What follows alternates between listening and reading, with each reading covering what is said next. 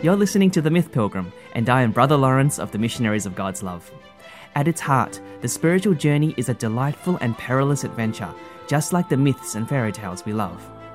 This podcast is also a journey, learning from both wizards and saints, enchanted princesses and inner demons.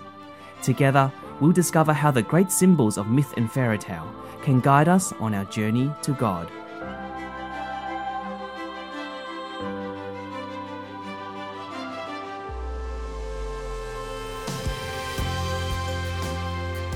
Hello friends, and welcome back through the wardrobe into the wonderful world of Narnia. It's been a while since I recorded an episode on C.S. Lewis's amazing books, so definitely really keen to plumb into some of its riches once again. And of course, great to have your company to do so. So today we'll be reflecting on a very significant part of our faith, one that is not often talked about, or when it is, it's not done very well. As you've gathered from the title, I refer here to our judgment before God. The moment at the end of our lives when we come face to face with God and the entirety of our lives are laid bare. What images come to mind when you think of this moment? Perhaps you have Michelangelo's epic fresco in St. Peter's flash before your eyes, where the mighty Christ stands with arm outstretched, dividing the damned and the saved. Perhaps you have the separation of the sheep from the goats in Matthew's Gospel, and pray to God that you're not one of those goats who get sent to eternal damnation. And what do you feel when you think of these images? Perhaps there's a mixture of fear and hope, anxiety and longing, and even confusion about how all this judgment business actually works with a loving God. How can God be both justice and mercy? And how could he possibly send someone to hell? This episode doesn't promise to address all these questions, because they're all very good questions and deserve adequate time to unpack. But what I do hope to do is to get us thinking and re-evaluating what the Catholic notion of judgment is. And I do believe a scene from Narnia can give us a few rather helpful pointers. It will be taken from Book 7, called The Last Battle, the final of the Narnia books. So, this scene takes place in the very last chapters, pretty much at the end of time. The old world of Narnia has come to an end, and the new Narnia is about to be born. Aslan, the great Christ-like lion, has created a single magical door, which sort of acts like a portal between the old world and the new. In this scene, we see that every single creature that has ever lived in Narnia, alive and dead, must now approach this door. They come one by one in a line to the door, and more importantly to Aslan, the judge who stands beside it. Let's now read the actual passage.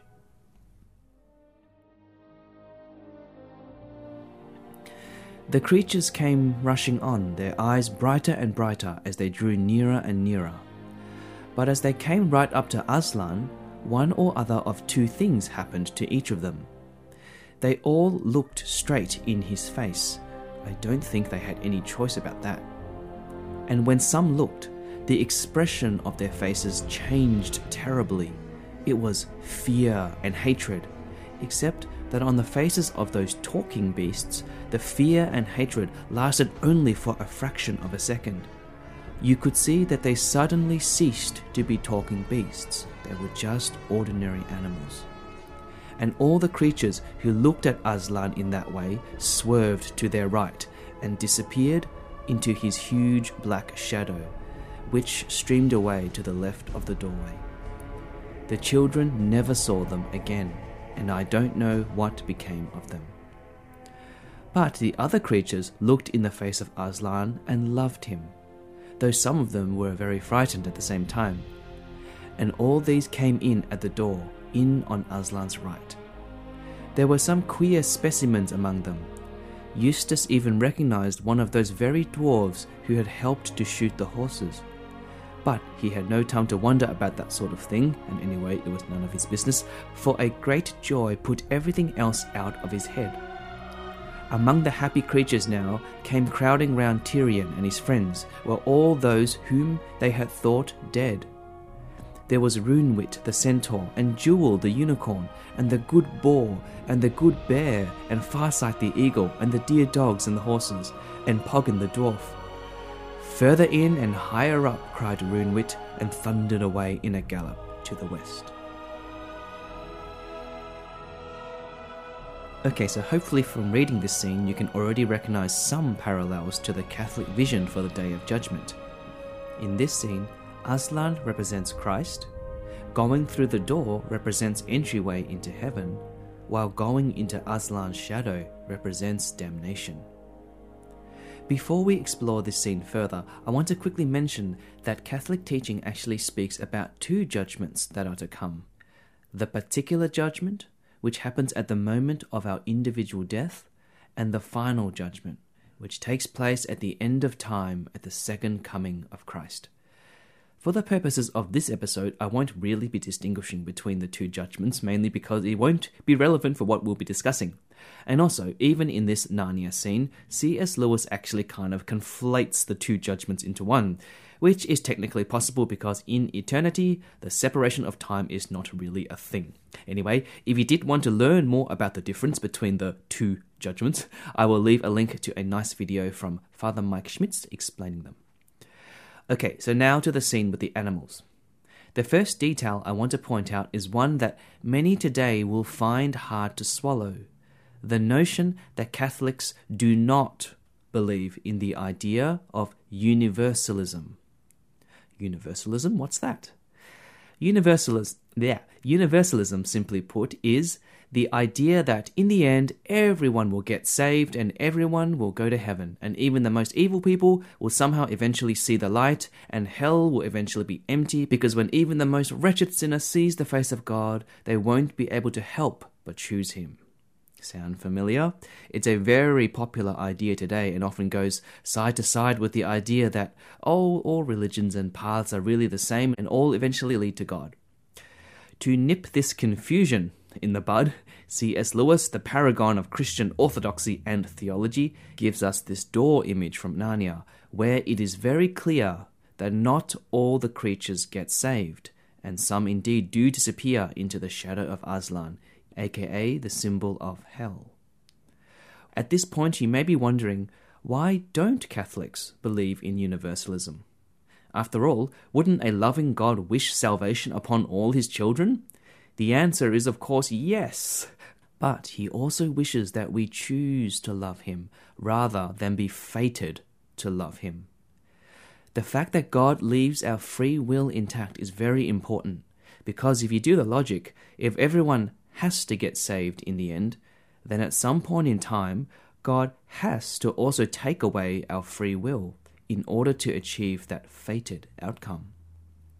And this is something God will never do, because God is love, and love must always embrace choice. Love necessitates free will.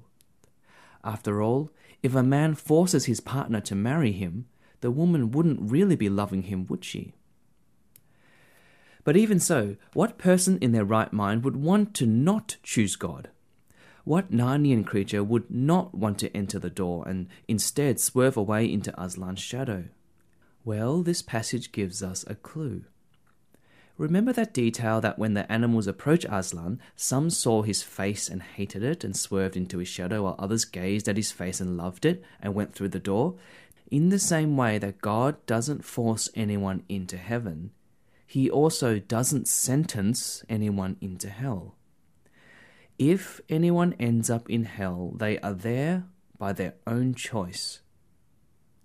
People choose hell because in this lifetime they have grown to be disgusted and repulsed by the idea of heaven. How?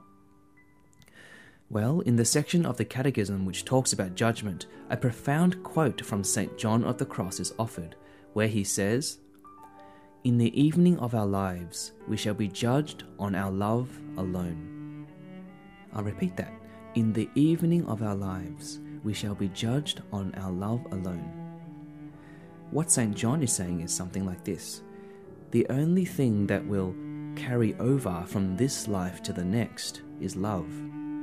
We cannot take anything else with us, for nothing that has not been blessed, created, or redeemed by love will make it through the door per se. After all, we Christians profess that God is love, And if this is true, then by definition, heaven is love. Heaven is relationship. For heaven is where God is, and heaven is the full actualization of God's love for all eternity. All who are in heaven are those who are living in this right relationship with God, with neighbour, and with ourselves.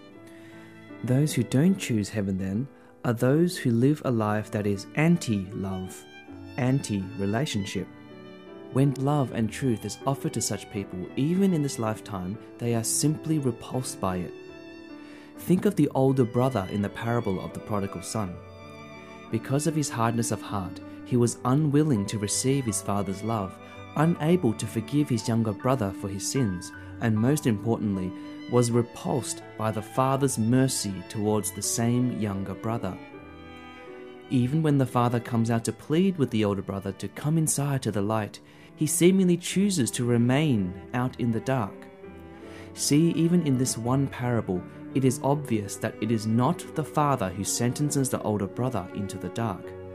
Rather, it was the older brother who was repulsed by the love shown inside the banquet. Alongside showcasing the Father's heart, this parable gives us a dire warning of what happens to one who is closed off to divine love. For Christian love is not about warm and fuzzy feelings for one another. Rather, it is a particular quality of love, the type exemplified by Jesus himself. Some of the unique characteristics of God's love are mercy, self-gift, a love centered on the good of the other. It embraces the poor and the marginalized. It is a love that is ready to forgive and to receive forgiveness. It is a love that extends even to our enemies. It is a love that sees every suffering and trial as an opportunity to expand our capacity to love and to be loved. And it is a love that seeks and celebrates the truth. But the older brother in the parable wanted none of these, and so, rather than seeing the tender face of his father and loving it, he was disgusted by it and wouldn't enter the light.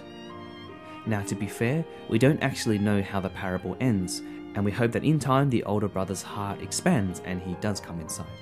In the meantime, though, the parable offers us a window into the real possibility of how we, like those animals in Narnia, can be disgusted by what God represents. For we are actually rejecting God's love when we refuse to forgive another person. We are rejecting God's love when we condemn another, judging them unworthy of mercy. We are rejecting God when we choose to believe the lie which says that we are more righteous than others and we deserve salvation and others don't. Remember, God is truth himself, and no lie, no matter how sweet and popular it sounds here on earth, will ever make it into heaven. This image of the older brother turning away from the light actually opens up for us another metaphor to explain why some animals in Narnia are repulsed by the face of Aslan while others love it. And it is this: say you're out for a walk at night and your eyes have become accustomed to the dark. Think of what happens when someone suddenly shines a torch in your face. What do? You cover your eyes and instinctively turn away back into the dark. In that instant, you turn away even without intending to. You could say that if a person has become accustomed to living their entire life in the dark, why would they suddenly be ready to receive the light when they see it? The light would be painful, overwhelming, repulsive, like Aslan's face to those who had not lived according to his ways. This simple image busts the myth that, when a repentant sinner sees God, they'll just suddenly convert and repent. No. When an unrepentant sinner sees the face of God, they will instinctively turn away from the light. And the darkness which they've chosen to embrace during their lifetime will be the only reality they know. You know, another reason many object to the idea of a final judgment is precisely because our conscience tells us that we are in fact guilty. Deep inside, many of us know that we are not living a life in accordance with God's love. And so, many prefer to not think about death and judgment at all. But we must never suppress a guilty conscience by wishing away the judgment that is to come, because we only fear judgment if we are guilty. If an innocent man walking down the street suddenly encounters a policeman, he wouldn't even bat an eyelid. He might even say hi to the policeman. But a guilty person in the same position would start sweating profusely and become terrified and wish the policeman away. And fair enough, because he knows that he has a stolen watch in his pocket. So it is with our conscience. If we find ourselves scandalized by the doctrine of judgment, let's first examine our conscience and bring that to prayer. It might also be helpful to consider a different perspective on God's judgment, where judgment actually becomes something desirable. Far from meaning vengeance or punishment, we know that justice in the Bible refers to the right ordering of things, or the reordering of things that have once become disordered. If a person has been grievously wronged in this lifetime or has suffered great injustices like abuse and persecution, etc., we actually want God's justice to break forth, and indeed we cry out for it. Think of all those atrocities that have been committed in the world against the innocent. Think of the recent atrocities in the Ukraine, shellings of hospitals, maternity wards, kindergartens, and the slaughtering of innocent civilians. Think of those heart-wrenching school shootings of children in the United States. Doesn't something in us cry out for justice, that true justice be eventually given to those morally culpable? Well, the good news is it will be, because God's final justice will eventually break forth, and his final judgment will be more fair and more restorative than anything we can possibly imagine. Seen in this light, when we're standing on the side of the oppressed, God's justice is actually a very good thing.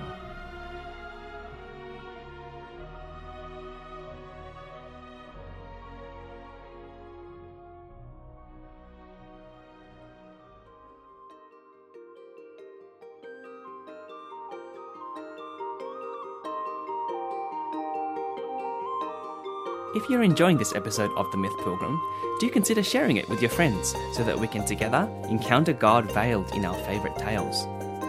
I'm always open to your feedback and ideas too, so always feel free to contact me on the Myth Pilgrim Facebook page or through the website at themythpilgrim.com. There is one more detail I want to highlight about this Narnian door scene that may not be as obvious without reading all 7 books. It's about the explicit role of Aslan as judge. In the scene, it sort of looks like Aslan is just a sort of a passive judge, just standing by the door waiting to pass sentence. But in actual fact, the opposite has been true.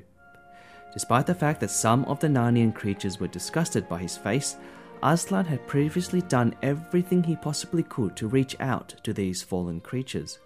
His mercy had been extended to them time and time again, not just to the creatures like the dwarves and the Calamines, but also to the heroes like Edmund and Susan. This merciful initiative of Aslan is absolutely crucial in understanding the role of Christ as judge. While we know that Jesus does in the end sit on the throne of judgment at the moment of our death, he doesn't sit as the type of judge we typically think of in a court of law. Rather, we have a judge who will do literally everything that's possible to make a way for us. I would even suggest that not only is Jesus a merciful judge, he also sends us guilty folk, his best defense lawyer, the advocate, the Holy Spirit, to plead on behalf of us.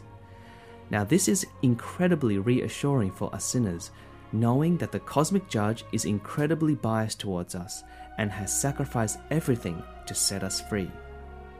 But how will we respond to this mercy through the life we are living? Whew, big topic and big questions, but I hope you found today's exploration on judgment at least stirring in some way. As hinted at earlier, this is a big topic and we are only able to explore judgment as much as C.S. Lewis's image allows us, and it is in the end just a metaphor and not a perfect image. But hopefully it can still shed some light on the topic. As a practical pilgrim reflection, I want to encourage you to reflect on the only thing that matters at the seat of judgment: love. Remember that quote from St. John of the Cross, that at the evening of our lives, the only thing we shall be judged upon is love? Meditate on that. You could ask questions like, if heaven is love, to what extent am I living heaven now? How might the many sufferings and trials today be stretching me to grow in love, to grow in my capacity to receive love? And just as importantly, where might I have been closed off to love? Who might I have closed off love to? And how might Christ's example inspire and strengthen me to love these people in the same way? All worthwhile questions, and certainly ones I, your unworthy host, am not exempt from. So pray for me too, and pray for one another, dear pilgrims. Pray that we may all one day see each other in heaven, in the new Narnia, where our epic pilgrimage on earth finally concludes. But until that fateful day, journey forth, take care, and God bless.